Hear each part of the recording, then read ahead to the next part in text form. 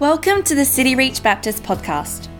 If you would like more information about the life of our church, please go to our website at cityreach.com.au or like us on Facebook. We hope you enjoy this message. It's really special to have you guys out here tonight. My name is Carl and I'm one of the pastors here at City Reach. And then last week we started a new series on Acts in the life of the church that we're praying is going to bless you, bless the people around you and bless this church. The book of Acts is really an incredible book. We're going to invest in this book for the next couple of years for really the weight that is in this book. The book of Acts is just an unreal testimony of the unstoppable nature of the church, right? That God has gifted the church in such a way through the presence of His Holy Spirit so that the church would be unstoppable. That we have at the very end of the Bible, we have the book of Revelation where it says that the church will be victorious. And you're supposed to read Acts and you're supposed to be filled with a boldness and a courage in you as you're inspired to be part of what we're in here, the great church, right? Inspired to be out in the world on mission, declaring the good news of the gospel to everyone. And so tonight I would love to speak to you about the fuel that fuels us towards Christian mission. But I want to start by asking you a question here tonight. And that's that if the church is so unstoppable, why are there so many Christians filled with fear? Good question, right? Why are there so many Christians if the Bible is such a testimony of how good God is and that we should be full of courage and boldness, and at the end we already have the victory, right? The end has the victory in mind. How many of us are actually filled with fear when it comes to the time where we could deliver a testimony or share our faith? And so I wonder for you tonight, would you characterize your Christian witness by boldness or by fear? Would you characterize your Christian witness out in the world by great courage or by shrinking back? Last year when we had Reach Conference, when the conference was over, I got taken out to dinner by Todd Wagner. Todd Wagner, that was our speaker last year, really awesome guy. And there was Todd and his wife, and they invited me and my wife out to dinner. And we were out at dinner, and really like a nice, beautiful, quiet restaurant, and something quite unreal happened. Dinner started, and the waitress that was serving us, Todd started speaking to throughout the night. And then there was this moment where he said to her, you could probably tell, he's from Dallas, he said, you could probably tell that I'm not from around here. And she laughed, and she said, yeah, I could tell that. Where are you from? And he said, I'm from Dallas. And she said to him, what's it like in Dallas? And his answer was quite unbelievable. My jaw literally dropped. I covered my mouth, no word of a lie. He said, Dallas is actually quite like Adelaide. There's lots of ways you can mess your life up in Dallas. There's lots of ways that you can mess your life up in Adelaide. But I need to let you know that when I was a young man, I met a man named Jesus, and Jesus radically changed my life. I don't know if you've heard that for God so loved the world that He gave His only Son, that whoever would believe in Him would receive eternal life if they would just confess their sins before Him. Have you heard that Bible verse before? He said that to this woman. And I covered my mouth, right? I'd never seen that kind of boldness, and his wife looked at me like this is just what he does every single time that we go out. And I was speaking to Todd about it afterwards, and he said that it's such a culture in the DNA in the life of his church that he'll start sharing his faith with a waiter or a waitress, and they'll say, "Oh, you're from Watermark. Someone's already been through," right? So a few weeks later, we were out. I was out for dinner with different friends, and I had a kind of boldness stir up in me that night. And we went out for dinner, and we went into this restaurant, a bit louder, mind you, a bit louder. And we sat down at the booth, and I wasn't in a great position in the table. I was kind of at the end of the booth. But it was a bit busier and a bit louder, a bit hard to communicate. And then the waiter came along, and I was like, I filled with boldness. I said, "Oh, hi, what's your name?" "Hi, what's your name?" And he said, "What?" And I said, "Oh, hi, what's your name?" And he said, "My name's Daniel." I can't remember if it was Daniel. He said his name was Daniel. And then with great boldness inside of me, I ordered 2 spring rolls, right? I don't know if it's been like that for you, that you've had these moments where you could have shared your faith, but you've shrunk back. I don't know if it's true for you that in your life you've had these great moments just really open up for you, but rather than being gripped with the awe of the gospel, you actually drift back into fear. One of the beautiful things about the passage that we're going to study tonight is that without the ascension of Jesus, we actually have no confidence to share our faith at all. But we had the ascension. Without this passage, we don't have boldness, we don't have courage, friends, we don't have the Holy Spirit. If this passage was not included as part of the historical account of the life of Jesus, we have this great testimony. So if you haven't opened up your Bible to the book of Acts, then please do so now, because this passage of Scripture has the power to fuel Christian mission inside of you, perhaps like never before. Now, this scene in the book of Acts comes 40 days after Jesus has been resurrected. And over these 40 days, Jesus has demonstrated that he is the risen Messiah. We have these scenes where he shows the hole in his hands and he eats with them. He shows the spear's hole in his side and demonstrates who he is. And then he sends the disciples out on mission, right? Gives them this big charge to go out into Jerusalem, Judea and Samaria, and to the ends of the world. And instead of running out into mission, they actually freeze. I wonder if that's your story. You're actually aware of what the mission is, but so often for you, you freeze. And why is it that these disciples froze in place? Well, there's actually a few reasons I see that they froze in place. The number one reason why they froze was their actual confusion. Look down in your Bibles in verse 6. It says, so when they had come together, they asked him, Lord, will you at this time restore the kingdom to Israel? You see, at the very, very center of the Jewish history was their great hope of a Messiah. This great hope of the Christ. That Christ is not Jesus' last name, it actually means Messiah. That they were waiting for the one who was to come, that would set them free from the oppression of all the foreign armies that had overtaken them and overwhelmed them. There's really no cultural comparison to what was happening to the Jews. For thousands of years, they went on this merry-go-round where they were faithful and things went well, and then for many years, unfaithfulness took over, and generations of young people grew up wondering what their grandparents had done to leave them in this situation where they were so overwhelmed by foreign armies. Then Jesus comes along and demonstrates and proves that he is the Messiah. And in every single gospel, he says, the kingdom is at hand. Meaning the kingdom is near, meaning you are standing in the midst of the kingdom. The disciples knew that when they were with Jesus, Jesus was the Messiah, proclaiming that the kingdom was here. And there's this scene in the book of Matthew where Jesus says to them, who do the crowds say that I am? And then they give all those different answers. And then Jesus says, but who do you say that I am? And Simon Peter gives the great answer. He says, for you are the Christ, the Son of the living God. It's really quite profound, isn't it? He uses what is called a definite article. So we'll go back in English now. An indefinite article would be a. So you are a Christ. You are a son of a living God. But he says you are the definite article. You are the Son of God. You are the Messiah. You are the Christ. So they had this situation where they're standing with the Christ, the Messiah, who's saying the kingdom of God is at hand. And to heighten this even further, they would have had this great prophecy going through the back of their mind. In the book of Zechariah, it actually declares something quite profound. In Zechariah 14, in verse 9, it says, and the Lord will be king over all the earth.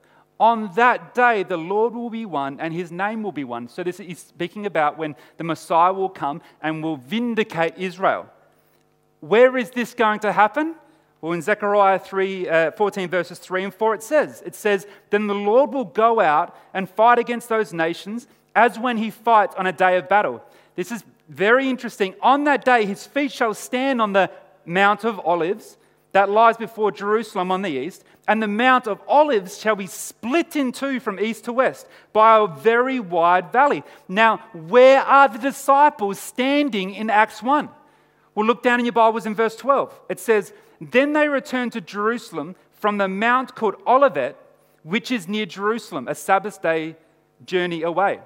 They're standing on the Mount of Olives with the Messiah who was saying the kingdom is at hand. They have great prophetic reason to believe that they're not going to be sent out on mission. They're going to be receiving the kingdom. They would have also thought back to when Jesus said that you disciples will reign with me and that you will be crowned and alongside me you will reign over Israel. And instead of receiving a crown, they received something like a broom, right? Instead of being told to go out and reign over the nations, they received the startling news that they're going to be sent out to serve. Instead of receiving prosperity, they receive quite a different task altogether, a mission. I wonder if so many people's Christian mission is actually hampered because they came to Jesus thinking that they were going to get the kingdom, but instead they got given a mission. I wonder if so much of Christianity, particularly in the last 30 years, hasn't been about serving Jesus. It's been about receiving the best life now. That instead of Jesus being at the center, now Oprah is at the center. And every single day is this constant attempt to try and live your best life now. How can you bring more comfort and how can you justify more comfort into your life? When the call of the disciples was not the kingdom is now, but it was that the mission is now. That he was sending them out on mission. The message used to be come and serve in the kingdom of Jesus, and now it's come and live your best life now, where if you just have enough faith, then you can live the life you've always wanted. I remember last year I got how easily it happens in our life. We finished a young adults ministry event, and I took someone home, a young adult home, and on the way back I got a ticket for running a red light. And how quickly I was to shake my fist at God, right? I'm serving you. How could you do this to me? I wonder how many Christians confused in their mission in life because they expected that Jesus was going to fix all their problems. And instead of just welcoming us in, which he does, he also sends us out. There was another reason that the disciples were stuck, frozen in place. And that second reason is fear. Look down in your Bibles in Acts 1:8. It says, "But you will receive power when the Holy Spirit has come upon you. And you'll be my witnesses in Jerusalem and in all Judea and Samaria and to the ends of the earth."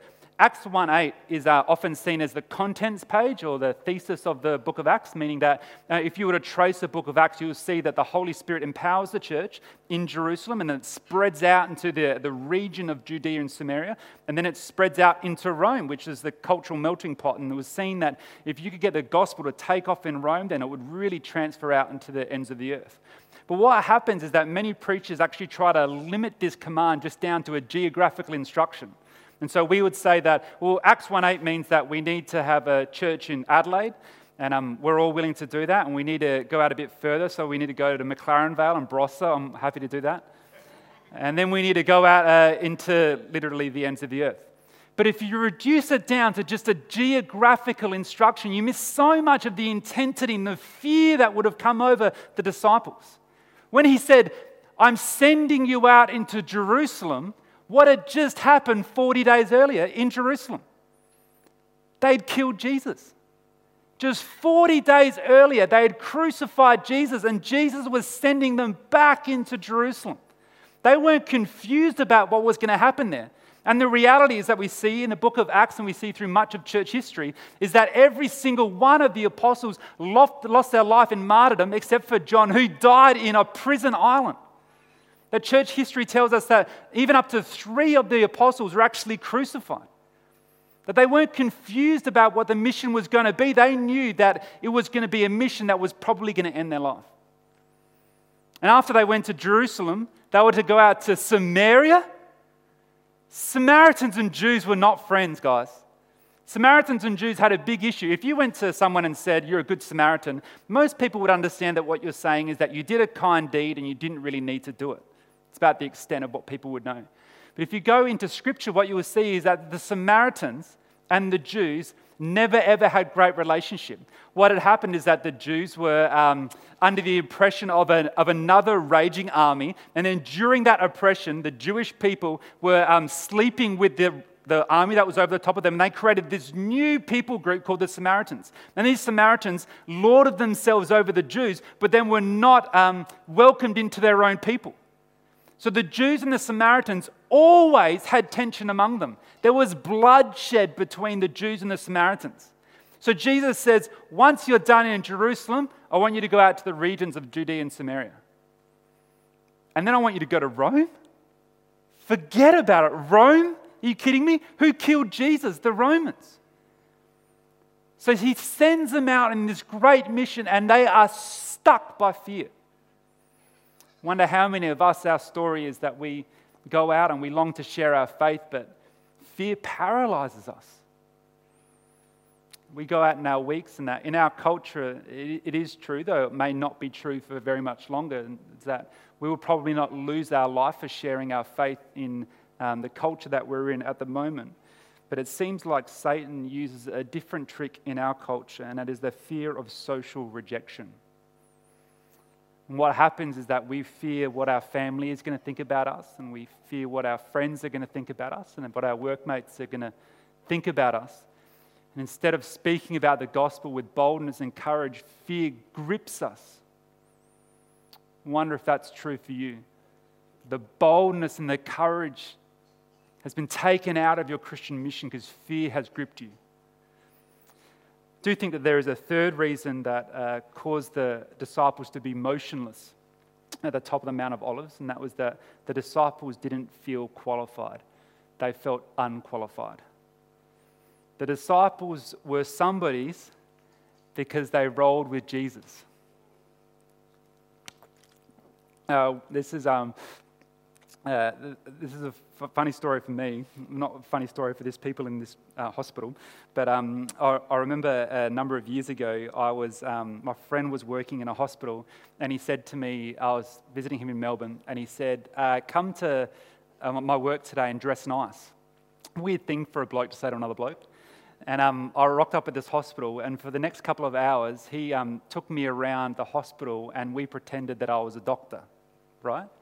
And I just felt, this is Matt Windsor did this, took me around this Melbourne hospital, and I would, at the start of it, my mate's a prankster. I didn't operate on anyone, just quietly, but he just paraded me around, called me Dr. Carl, and we walked into different people's rooms, and then he spoke, and I just stood there, and everyone would have thought I was a doctor, and I was freaking out that I would have had to speak, right? Freaking out. But then after time, I just assumed the role. I just enjoyed being the doctor for that hour, as long as nobody asked me anything, and as long as he didn't leave my side, right?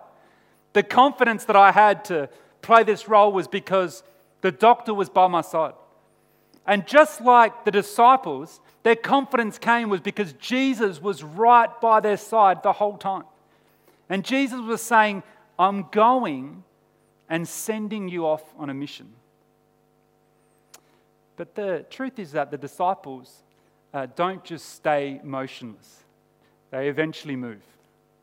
And they go into Jerusalem, they're filled with passion and a hunger for ministry like never before. And so how does this change come about, and how will it inspire us in our Christian mission? Well, it happens in the very next verse, one of the most underrated verses in Scripture. Look down in your Bibles in verse 9. It says, and when he had said these things, as they were looking on, he was lifted up, and a cloud took him out of their sight. There is something very, very great going on here. It's not that Jesus just flew away. It's not that he took the stairway to heaven. It's this quite profound word, the cloud. Theologians agree, and commentators are unanimous that there is significance in the word cloud in this moment. That through the history of Israel, that the cloud had become a symbol of the power of God and the authority of God among the people. That as the Israelites were taken through the wilderness, that it was a cloud of fire and a cloud of smoke that led them through the wilderness. That we see this great prophecy in Isaiah, that Isaiah sees this prophecy that this cloud filled the temple. What's called the Shekinah glory, filled the temple. The Bible calls this the dwelling presence of God. At the Mount of Transfiguration, where the Father comes before Jesus and gives approval to Jesus as the Christ, the Father speaks out of a cloud. How does Revelation describe Jesus coming back to us? Well, he comes back on a cloud. Revelation 1 verse 7 says, behold, he is coming with the clouds, and every eye will see him, even those who pierced him. And all the tribes of the earth will wail on account of him. Even so, Amen. It was because of this moment when they looked up and saw Jesus as he truly is, reigning in all of his glory, as King Jesus, that they were moved and inspired on. That when Jesus ascended, they saw him as approved by the Father, the great and victorious Jesus. And it is true that if we would understand the ascension rightly, we would see Jesus for all he is, powerful, glorious, sovereign, in control, gracious, and it would inspire us on into mission. So what I want to do now is give you briefly 3 reasons that the ascension can dramatically impact your gospel witness. Reason number 1, the ascension of Jesus gives us confidence that he will return. Verse 10 says, look down in your Bibles, and while they were gazing into heaven as he went, behold, 2 men stood by them in white robes and said, Men of Galilee, why do you stand looking into heaven? This Jesus who was taken up from you into heaven will come in the same way as you saw him go into heaven. Now, was it wrong for the apostles to long for the kingdom to be at hand? Was it wrong for the apostles to look forward to Christ's return? Of course not. Jesus coming back is the most exciting, grand, powerful, redeeming moment that will ever happen in human history. It is right that we look forward to that day where there will be no more wailing, where there will be no more pain, no more suffering, no more murder, no more misunderstandings between friends. It is right, friends, that we grieve in the world that we're in, rather than saying that the kingdom of God is here in its completion and we should slap a smile on our face like all is right in the world. The Bible does not give us that picture at all.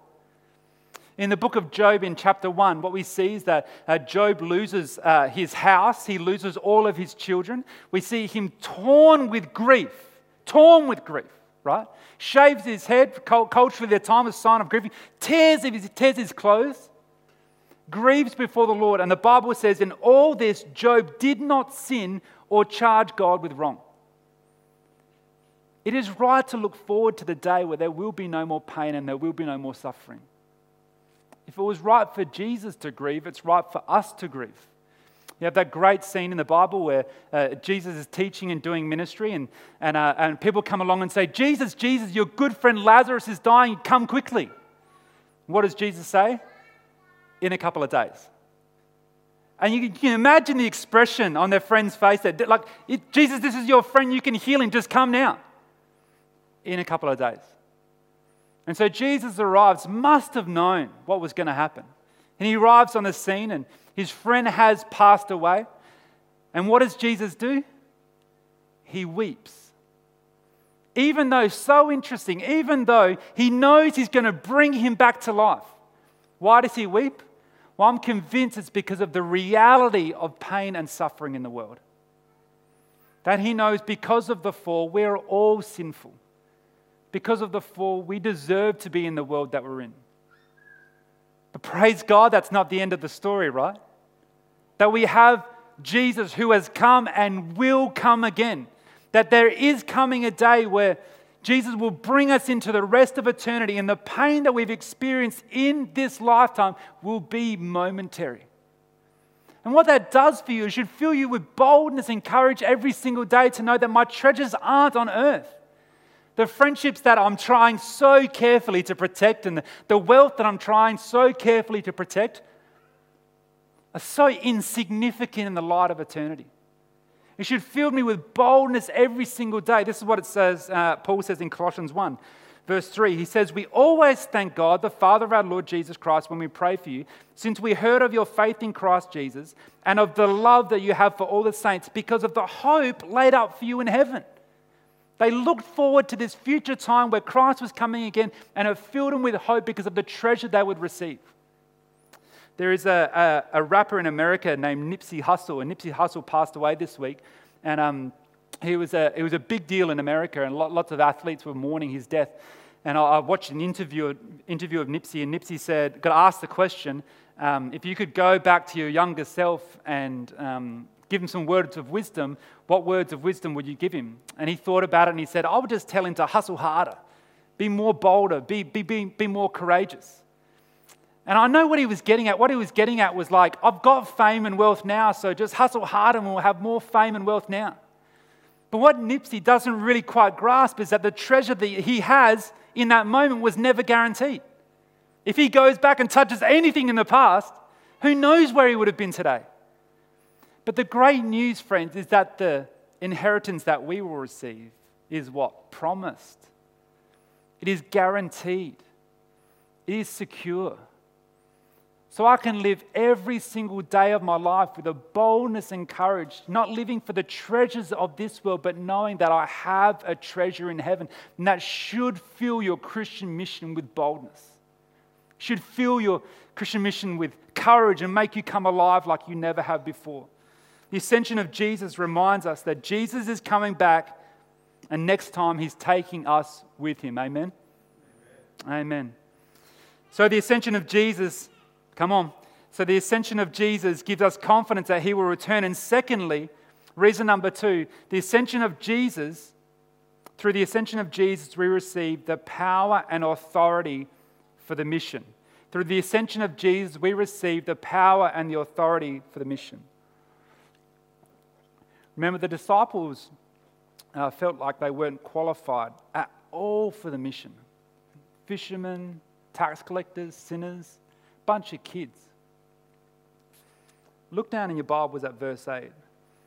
He says, but you will receive power when the Holy Spirit has come upon you, and you will be my witnesses in Jerusalem and Judea and Samaria and to the ends of the earth. Recently, I was in a prayer meeting at our church. Once a quarter, we gather with the City Reach family of churches. All the churches get together, and we have quite an incredible time praying together and being taught God's word. And in the midst of that prayer meeting, I honestly felt like God speak to me and ask me, where do I think that I get my power and confidence from? So for me as a student, really no good. Like in high school, really struggled. And out of that, I always felt like, when I was in school, I don't know if you've had this feeling, you always feel like you're the last person in the classroom to get it. That was really my story. I loved when Timon told me this story when he was at Dallas, that he felt like what would take other students 3 hours would take him 6 hours to get, so he would give it 8 hours. Now I felt like that was my story. I always felt like I had to work harder than anyone else to be able to just maintain. And then so when I went to university and got a couple of degrees, I've hung them in my office, right? Which is not an abnormal thing to do, and it's not a sinful thing to do. But in that moment, I felt like the Lord speak to me and say, that's actually giving you confidence every day, isn't it? So when you come into the office, you see your degrees hanging up on the wall, and it gives you a confidence around the ministry that you're doing. And in that moment, I walked out of my office, and I felt like the Lord speak to me and say that boldness and confidence isn't created, it's given. Right? Went to my office, took the parchments down, and they're sitting in the corner of my office. That we actually have any kind of power at all because the Holy Spirit has been given to us. It doesn't happen because of how articulate you are. It doesn't even happen because of how much you study the Bible, right? Well, what does that mean? Should I not be studying the Bible? Not at all, right?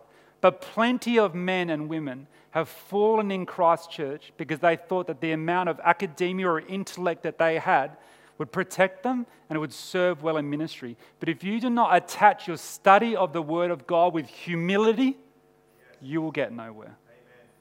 And friends, it takes a long time to know. But the greatest gift that we have in ministry is studying God's Word and being empowered by the Spirit. And when we do that, friends, God gets all the glory. God gets all the glory. But you might say, what is the good? What good is power if I have no authority to use it? Well, that's a very, very good point. Who am I to tell anyone about Jesus, you might say? I don't come from a great home. There's better people around me. I'll leave it to someone else. Who am I to tell anyone about Jesus? I have no authority. Well, if you've ever watched a football game, you'll see 36 people on the field that look like they should be there and about 8 people who look like they shouldn't, right? Talking about the umpires. I apologise deeply if you're an umpire tonight. There's 36 men on the field, you watch an AFL game, who look like they could crush these little men, right? Little men that don't need to be strong, right? They don't need to be well built to do their job. Those 8 men on the field said that they were going to start a fight with those 36 men, they would be dead in 10 seconds, right? But every time they blow this little whistle, the whole game stops. Why? Because they've got granted authority. Because they've been given authority. So when you go around on Christian mission and you feel like you're nobody, good, because you are nobody, but you are on a mission from the King. The King has sent you out on mission. He's sent you out to be bold. He's given you all that you might need every single day. That when fear overcomes, you don't tell yourself about how clever your family is and all these things you learnt last week. You tell yourself, I'm on mission from the King.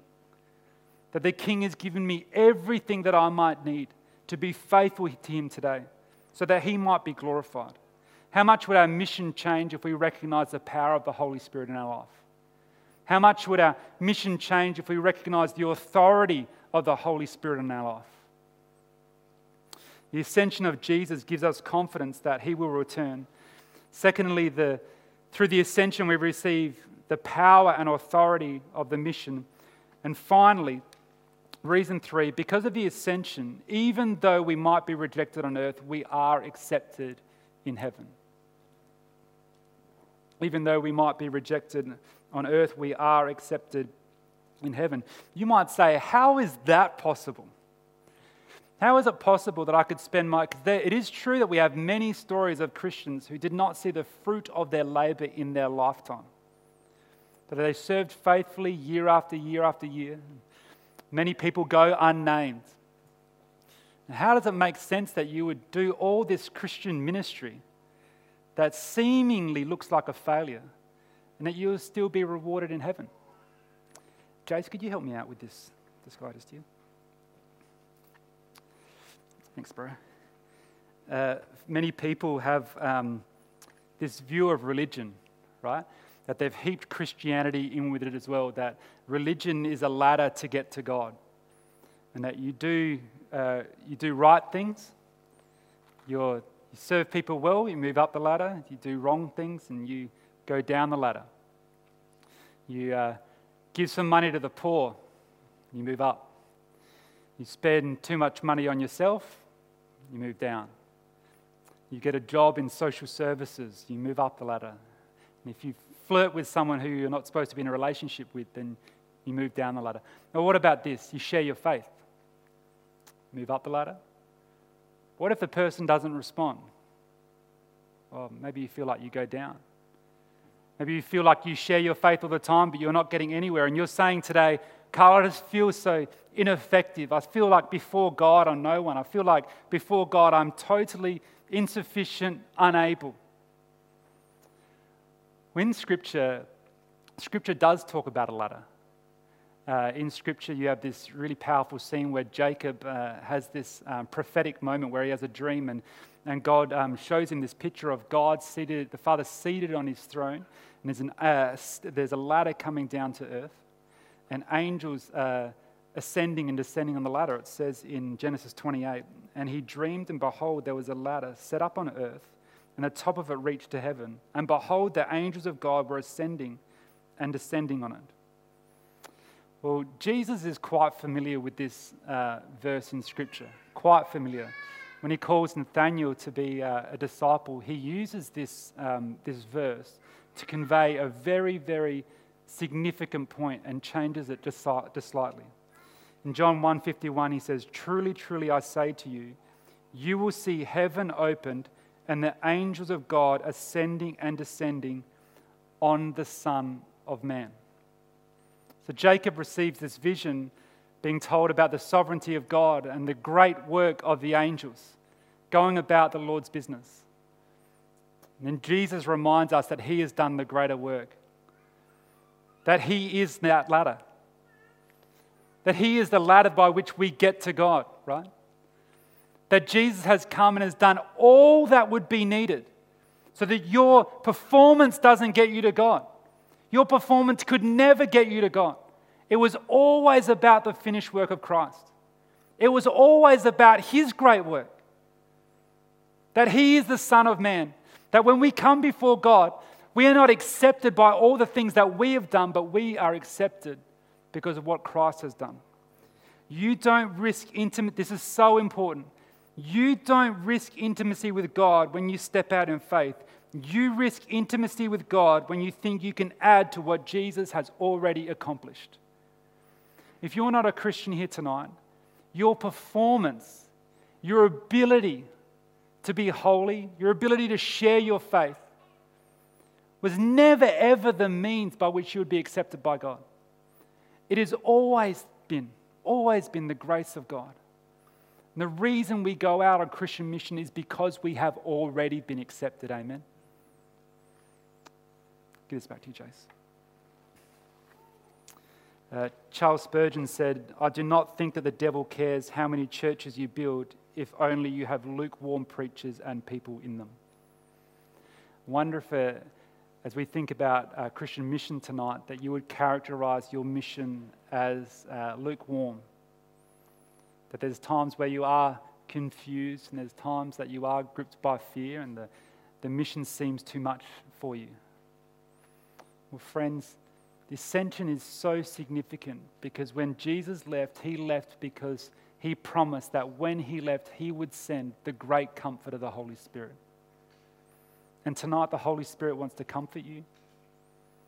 He wants to fill you. He wants to lead you every day. Not so that you would be accepted by Christ, but because you've already been accepted by Christ. I'd love to pray for you if you'd like to bow your head and close your eyes.